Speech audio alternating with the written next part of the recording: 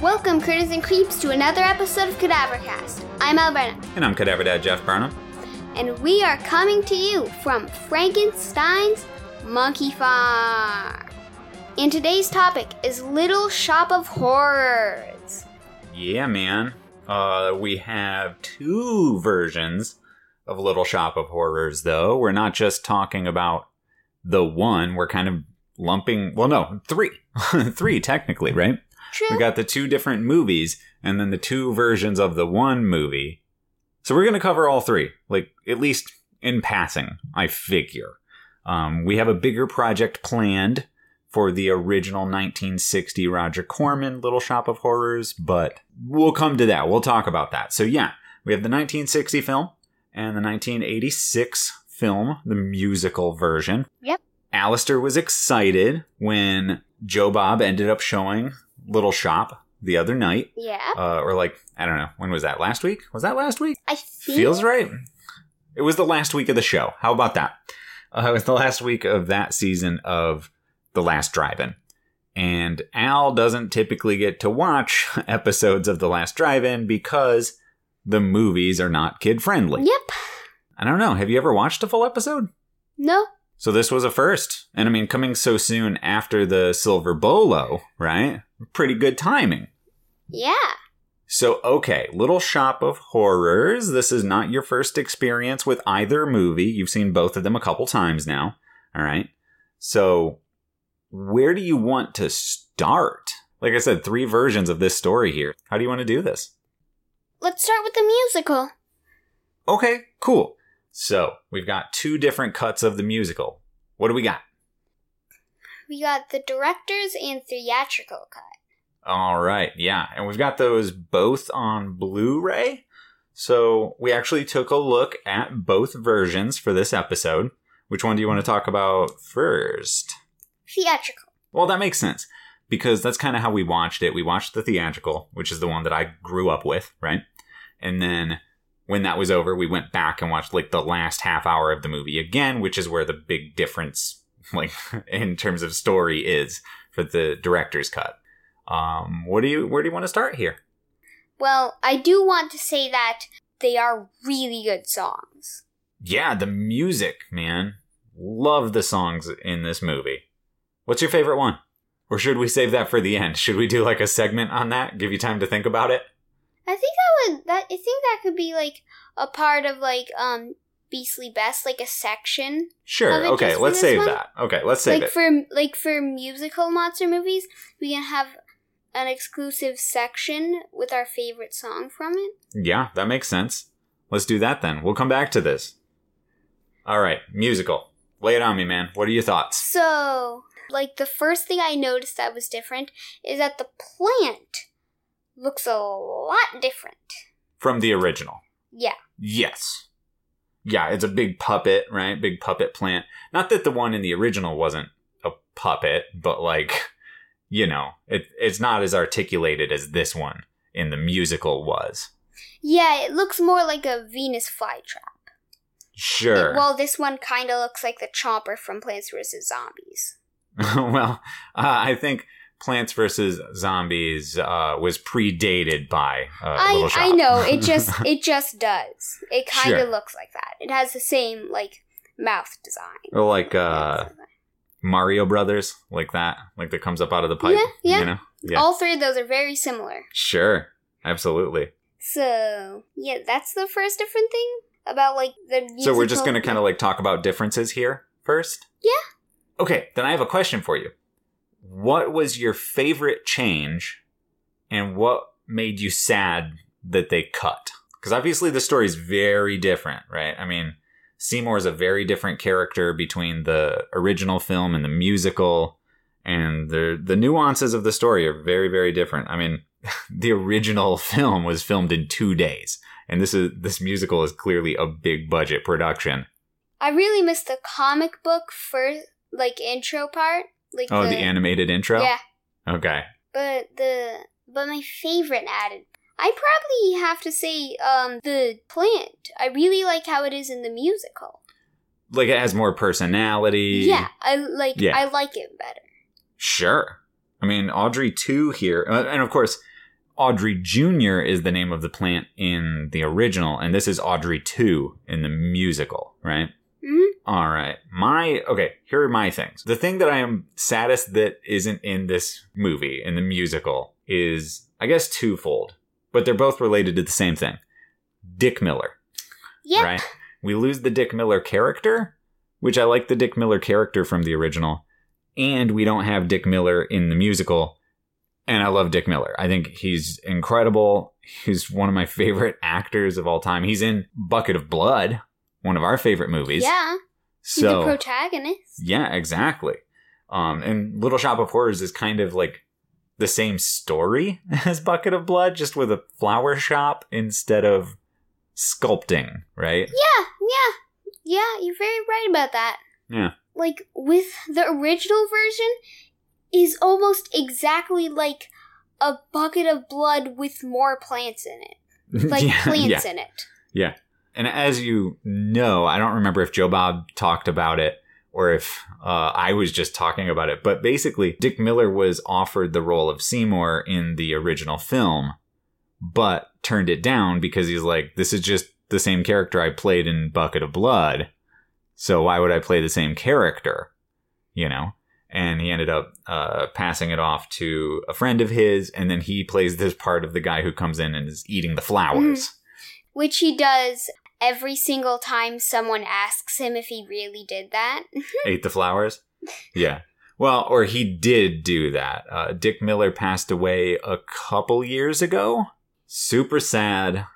You know, and I haven't, like, been able to make movies on the scale that I wanted to make them as yet.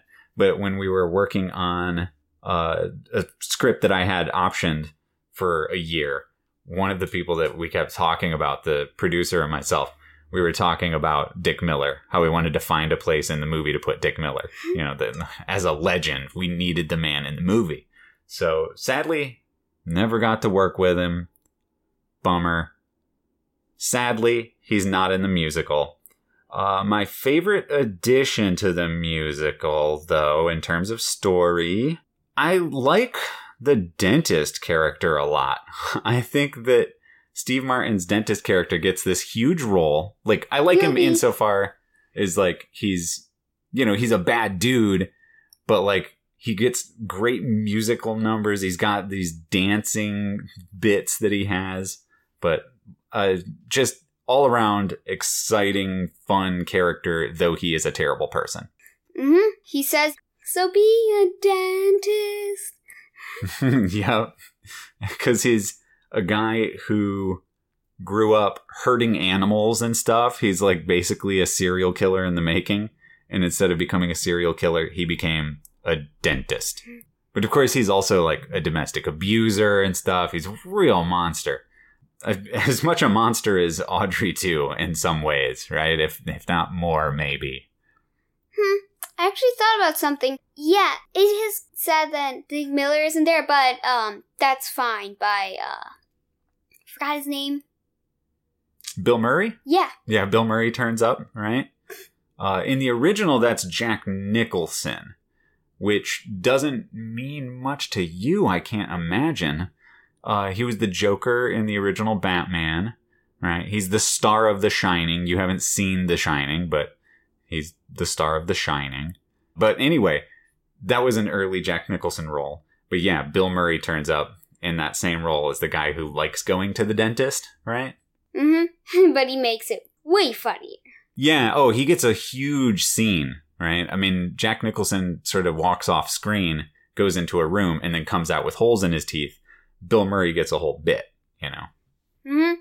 Yeah, I wanted to tackle then, because we're on this subject of the dentist, we should do some parental guidance here really quick while we're thinking about it.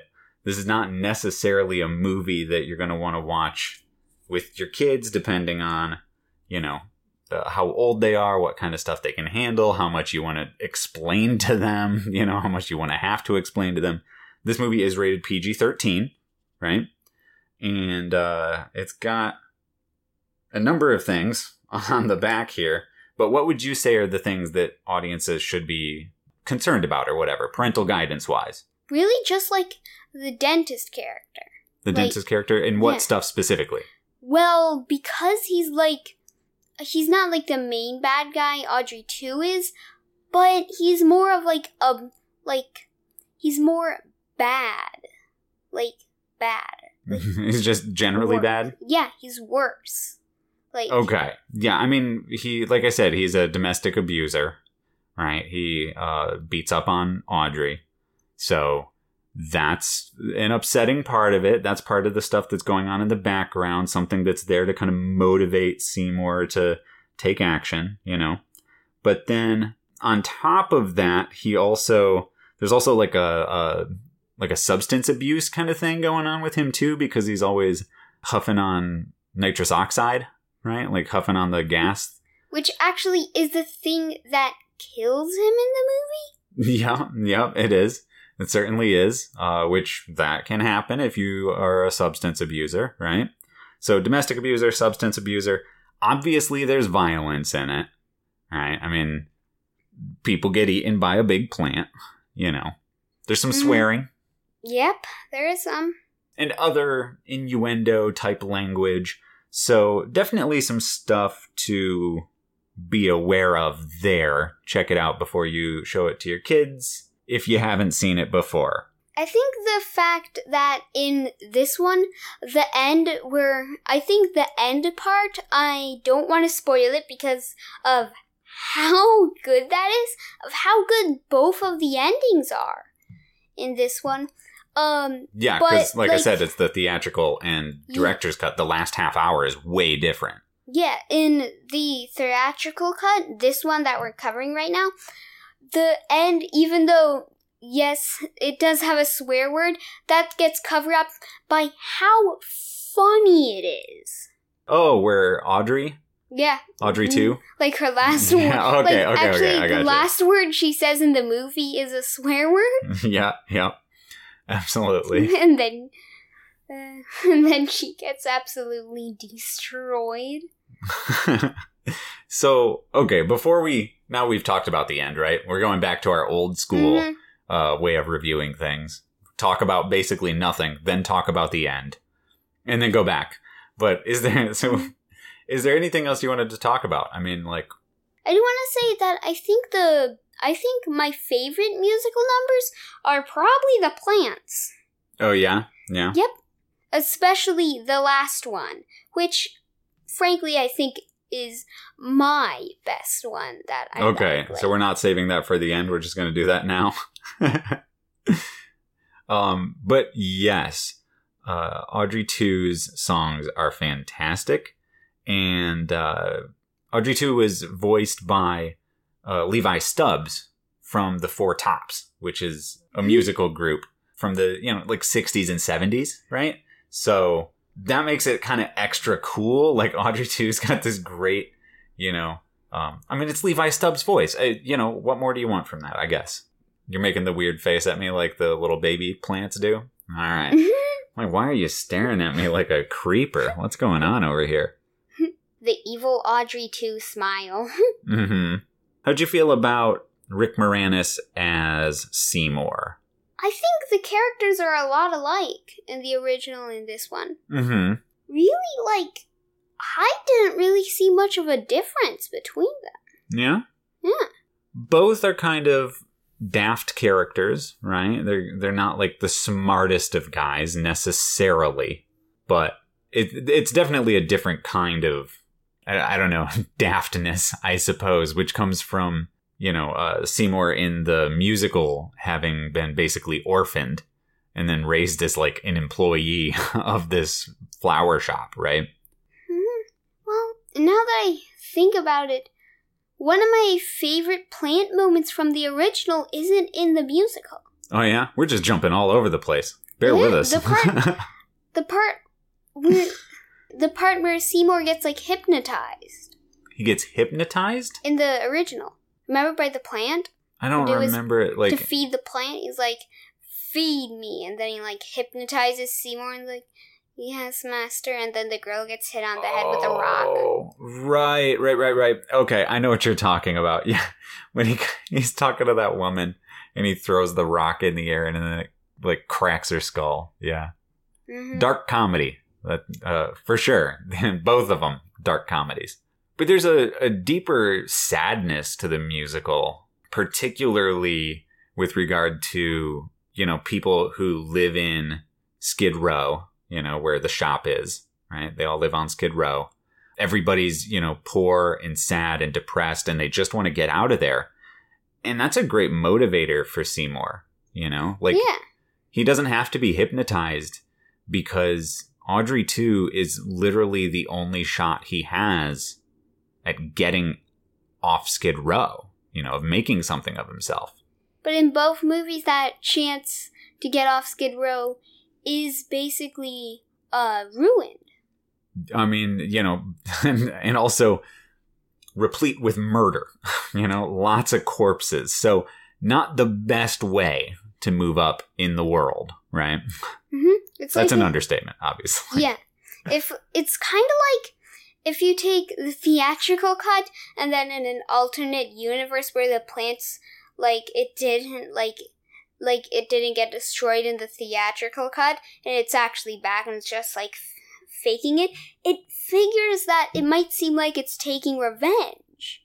Oh, you mean, like, if we look at the musical as, like, a sequel to the original? That no, sort of like the director's cut, like, of it, the musical, as a sequel to the theatrical cut of the musical, it seems like the plant is getting the revenge. Oh, I gotcha. Well, okay, so what... Now that we're at least touching on the director's cut, what's the big difference between the ends of these movies, the last half hours? And let's dive into that, right? I mean, because up until that point, the story's very similar. Seymour has a weird plant. He doesn't know what to do with it. Finds out that it will only grow if it drinks blood. And then eventually it starts eating people and he has to kill people. And then the ending is different in all three versions, actually. Yeah. Between the theatrical cut of Little Shop of Horrors, the musical, and the director's cut, let's talk about that big difference, a difference that was motivated by test screenings, right? They showed the director's cut to audiences and they were very upset by the end of the movie. So they went back and they reshot it to give it, like, a happier ending. But what's the big difference? Why don't you lay that out? And spoilers, listeners. I mean, obviously, we've already talked about some ending stuff, but huge spoilers. Here we go. Well, I wanted to say something that I, like, just noticed. The plant wins 2 out of 3 times. Mm-hmm. Yeah. Mm-hmm. Like, all the originals are like the plant wins, except, of course, the theatrical is like, because people got mad about the ending. Yeah, and so they changed it to be a happier ending. That's the only version where Seymour walks out of it. But still, in the original version of the musical, the plant wins. Is that the only difference with the end of the movie? Well, there in the director's cut of the movie, total world destruction. Is the world totally destroyed in the theatrical cut? Nope, the plant gets electrocuted. Right. So, why do you think audiences would not have liked that director's cut ending? I think it's because you might think that it's weird that they didn't complain about the original, but I think it's because in the original, the plant wins, but it's not like the plant, like, fully wins. Like, because in the second one, like... So you're talking about the 1961. Yeah. The plant doesn't fully win. It's not taking over the world, just Seymour dies, right? Mm-hmm. And also, it doesn't, like, it gets Seymour, but, like, that's it. In the director's cut of the musical, it gets Audrey and Seymour. And the world. And the world, but I think it's, like, just about, like, Seymour and Audrey because they get, like, to respect them, and then they get eaten. Okay. So in what ways do we come to respect them, and why does that become a problem when they get eaten? Well, like, from the songs, they're, like, sad, they're poor, and, like, they're suddenly, like, big and famous, and then, like, this plant has become so big, it's, like, became a problem for them in the musical, and, like, they have to destroy it. Yeah. Otherwise, it's going to destroy them. But, of course, in the original director's cut ending, they don't, and they die, right? But you've got a great point there, that our relationship to these characters is really defined by the earliest songs in the movie. Seymour and Audrey are, like you pointed out, really sad people, and they're poor, and they just want something better. They want to have better lives. The song, the Skid Row song in the beginning of the movie is so powerful. So powerful. And we want them to get out. We want them to live the lives that they want to live. Yeah, I also just thought about something. If you think about it in the right way, the plant doesn't fully win, because in the original, it's not like the plant eats Seymour. Seymour tries to kill the plant, but gets eaten unintentionally. And then in the 1960 original. Yes. But then Seymour also unintentionally gets eaten in the musical. And Audrey, actually, the plant didn't get Audrey. Like, the plant killed her, but didn't eat her. Like, yeah, well, not at first. Like, yeah, she died from being, like, bitten by Audrey, too. Yeah, so yeah. Audrey, too, didn't fully, like, kill her. Like, she died from the bite, not from getting eaten. So, in the theatrical cut, they win, but Seymour gets hurt. He does get hurt, yeah, but they live. Buried with a building? Yeah, the whole building crumbles on him.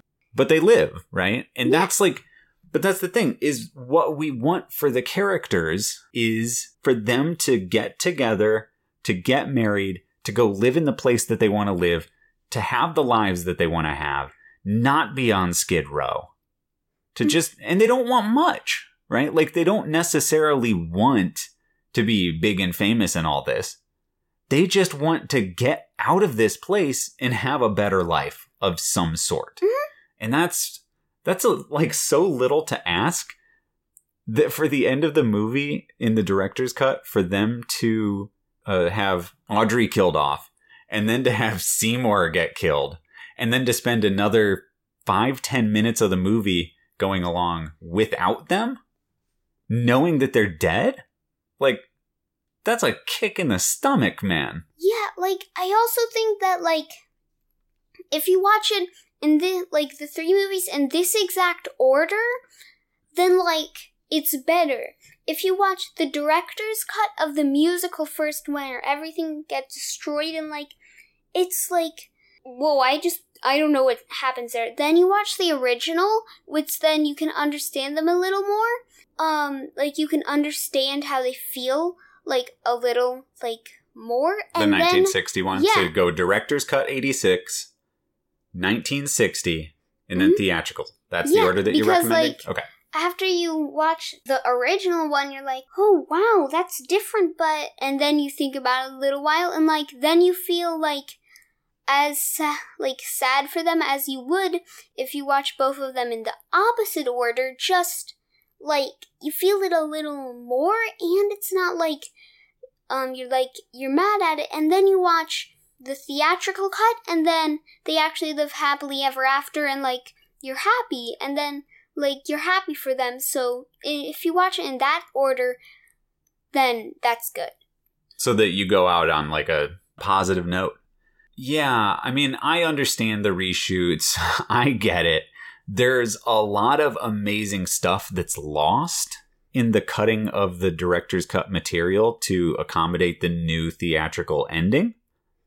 So that sucks. We'll come to that in our segments. I know this for sure. But the ending feels better to me.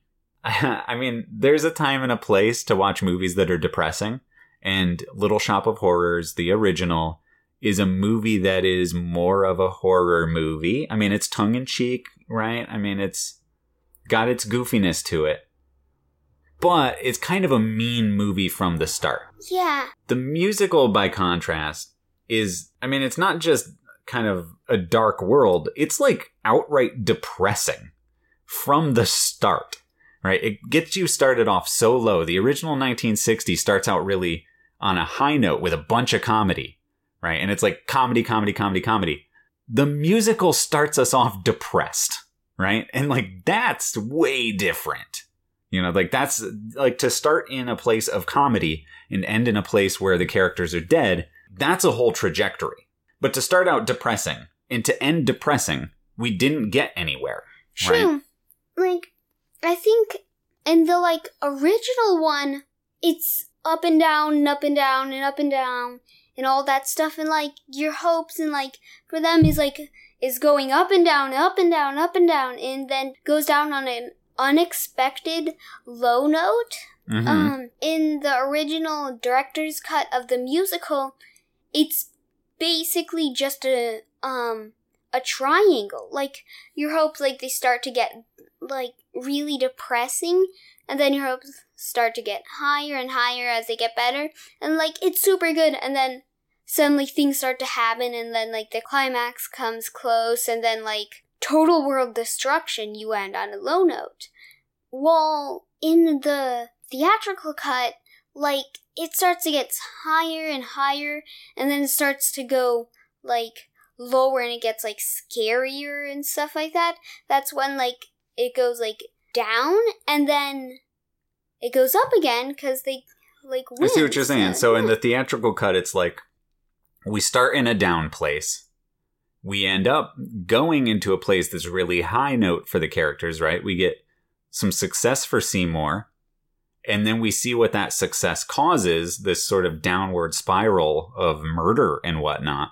But at the end, we get to go back up from that. It doesn't Even continue higher. Downward all the way through the end of the movie like the director's cut does. Mm-hmm. It Yeah. gets, I would say, even higher.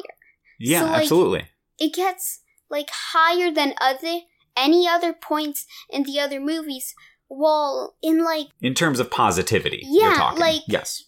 if you watch it in that order, and you might basically what I did with the order is like you're starting with the most depressing ending as you're just starting to get to know and like care for the characters, so like you don't really feel them because you have no idea what like was supposed to happen. Then you watch the original and like you realize what happens, and then you watch the good ending and like your hopes are even lower because you know they got killed in the other ones.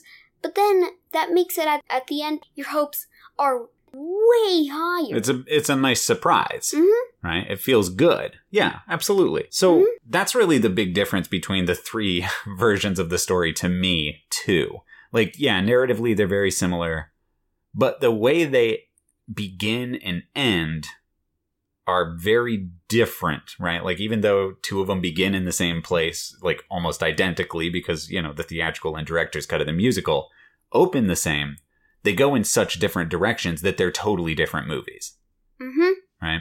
So, okay, which version of the musical do you prefer? I prefer the director's cut of the musical. You like the really sad one? Yeah. Okay. Well, normally the ending of it would be like super down, but for me, I'm like, that's so cool. Well, that's the thing. Okay, so let's move into Beastly Best, because this is where I am torn.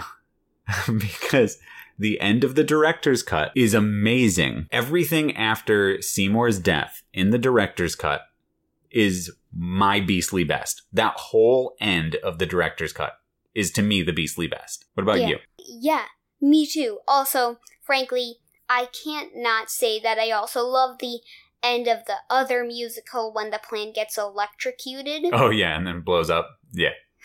Yeah, that's great stuff, too, right? But the end of the director's cut is basically, it becomes like a kaiju film, right? Like, it becomes like a Godzilla movie, but, you know, giant plants. I especially like when the plane was just like on top of the bridge, like making the bridge about to crumble into the water. Yeah. And like drop into the water. Such great effects. Like, it's so cool. If you've never seen the director's cut, listeners, check it out. Like, yeah, it's depressing. It's super depressing. But if you're the people, most of you are, the people that like our episodes and like monster movies. Yeah, then that's gonna be super cool for you guys. Absolutely. I mean, it's amazing. Like, the effects work in the end of that is so great. So, as a monster movie, the director's cut is a better monster movie. Yeah. Right? As a narrative about characters, the theatrical cut is more rewarding in a traditional sense. Yeah, I also think that, like, if you watch a theatrical cut first, and then you watch the other pressing ones, you might think, like, why did they change the story? Because you might think that the original one had them succeed, because that's the first one you watched, when, like, people, they didn't have the theatrical cut, like, yet, and they were, like, super mad that it won, because I don't... When like, you're talking about the test audiences. The plants, like, won... Because I don't think they really knew that it's supposed to be that way. Sure. Yeah, I mean, like, you go through a story expecting certain things. Audiences have expectations when they watch a movie. When you make film, that's what you're doing, is you're basically playing on human psychology. We know how audiences process stories. We know what they expect. And if you know what the audiences expect, you can play with that.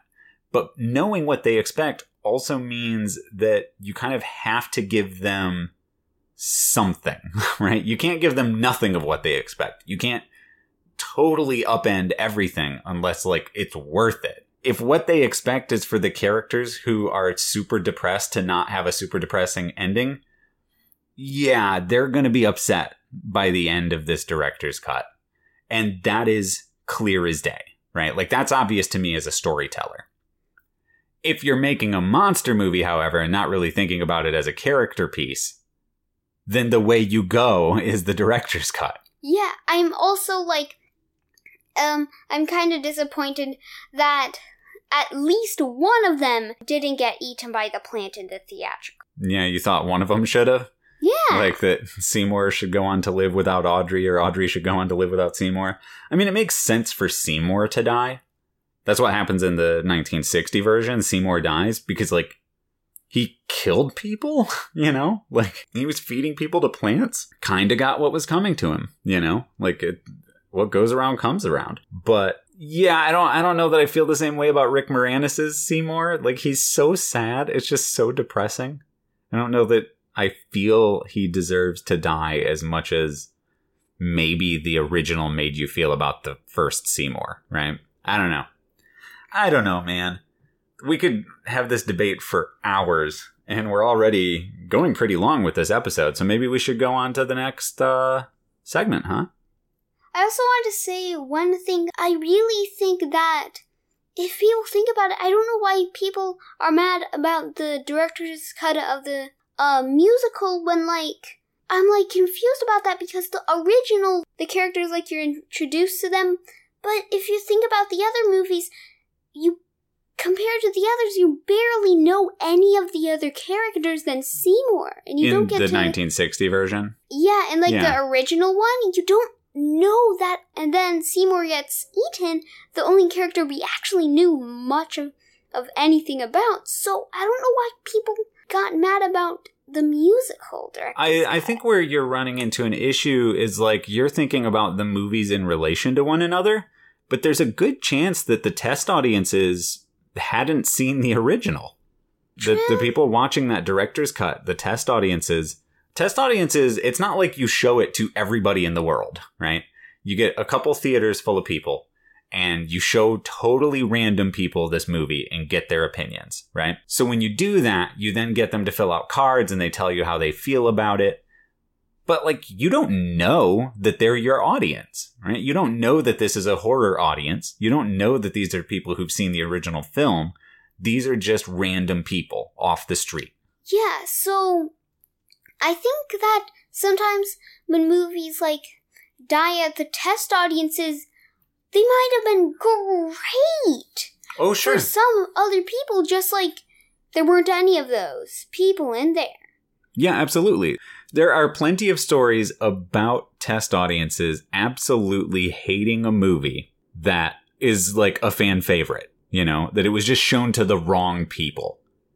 And so then maybe it was shown to the wrong people. They didn't like it. So the studio maybe pulled back on advertising. Maybe they didn't release it as widely.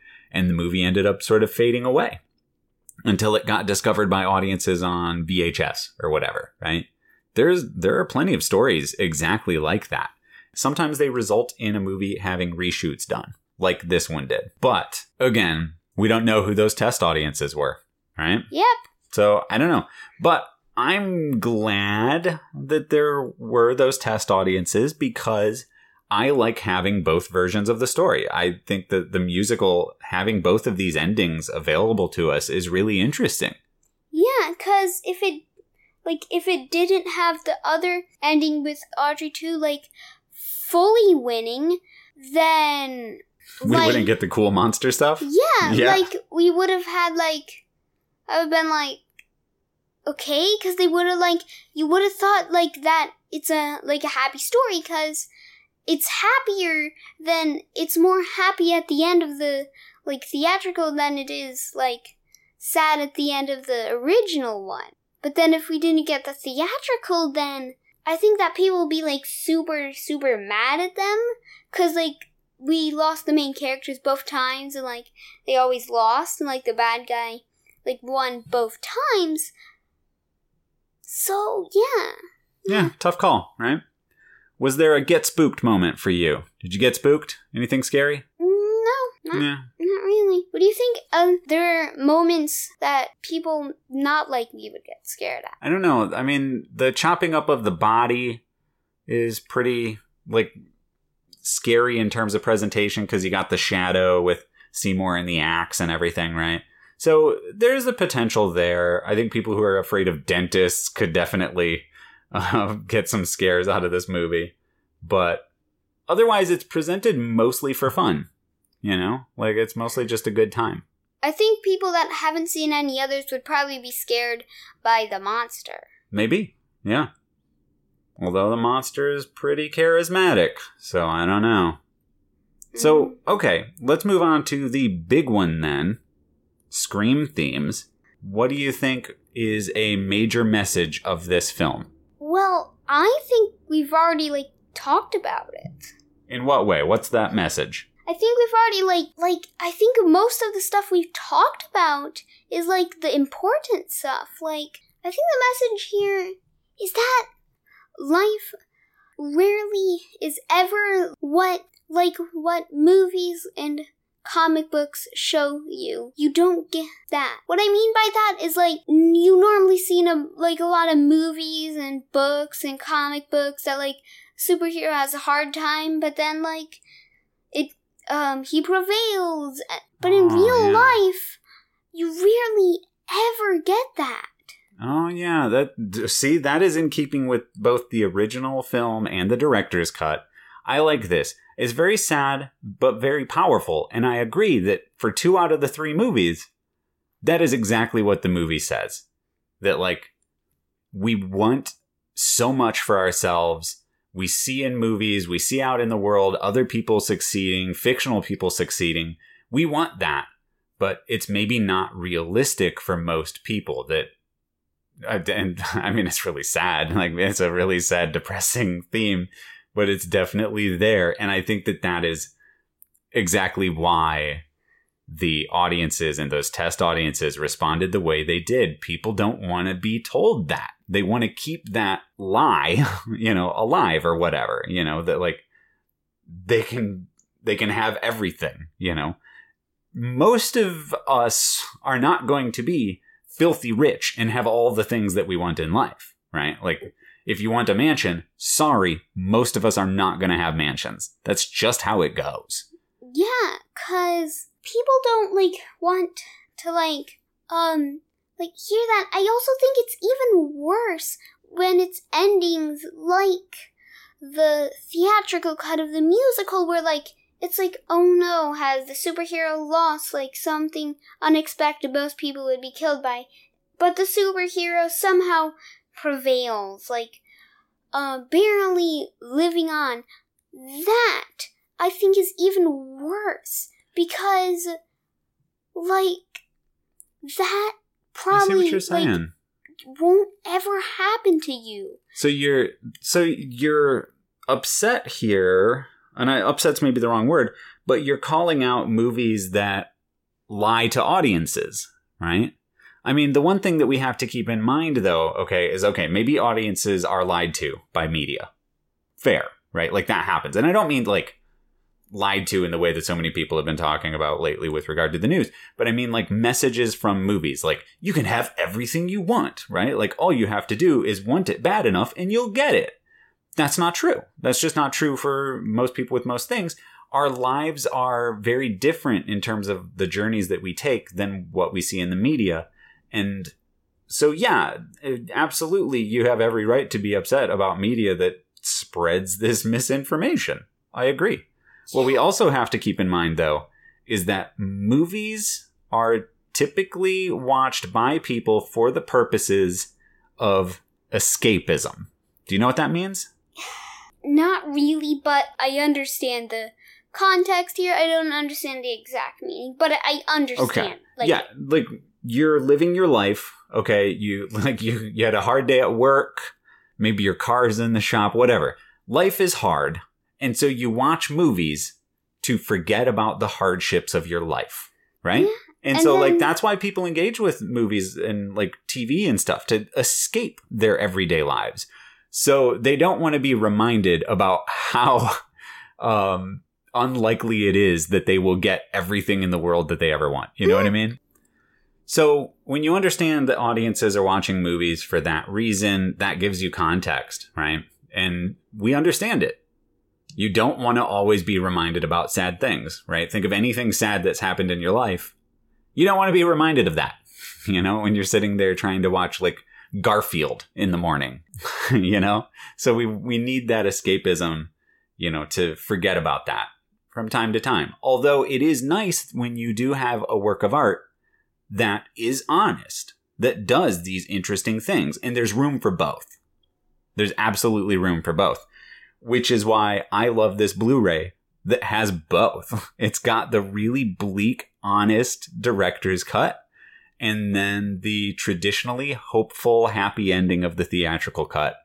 And I like them both. And on any given day, I'd probably watch the theatrical cut over the director's cut.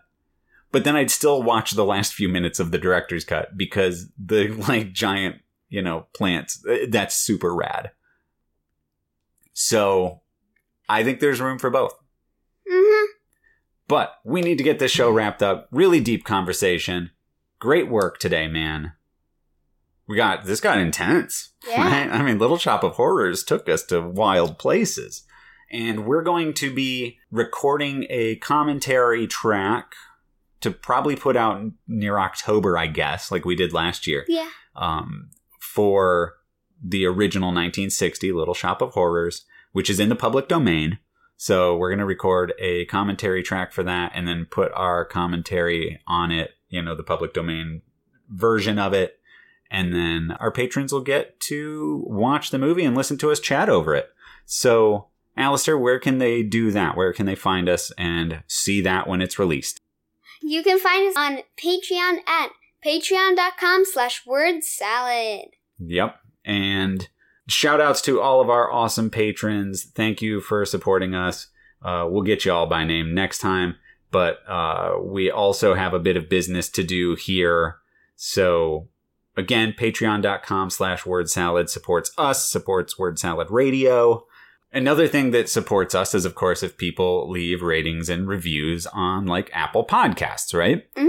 And you know Al loves these reviews, loves reading them on the show. So Al, why don't you come around and I will have you read our new review. From Ennui79, 5 stars. So much fun, brought here by Joe Bob, and wasn't disappointed. Al is the coolest kid ever, and the conversations are always fun and remind me why I love horror movies so much. Thanks! Thanks, Anmi. Yeah, absolutely. We really appreciate it. Again, that helps us get noticed and all that kind of business. But more than anything, it's just great to hear from people who are listening to the show. And we are also, I should mention, not just on Apple Podcasts and wherever you're listening to us now, unless I guess you're listening to us on Spotify, which is what I'm about to talk about. But we're on Spotify now. So if you're listening to us somewhere and you've always listened to us in that place and you're like, man, it would be great if they were on Spotify, we're on Spotify. So there you go. Thanks to our friend Maeve for telling us that we're not on Spotify and reminding me that that's a thing that we should do. So we did that. But Al, where else can our listeners find us online? Plow through it and then sign us out. Let's go. You can find us on Twitter at cadaver_cast.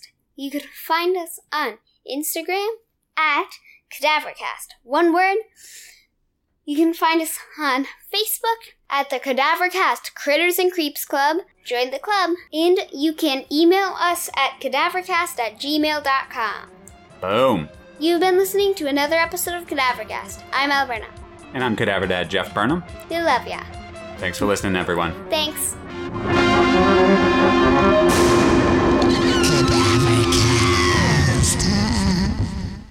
So be a dentist.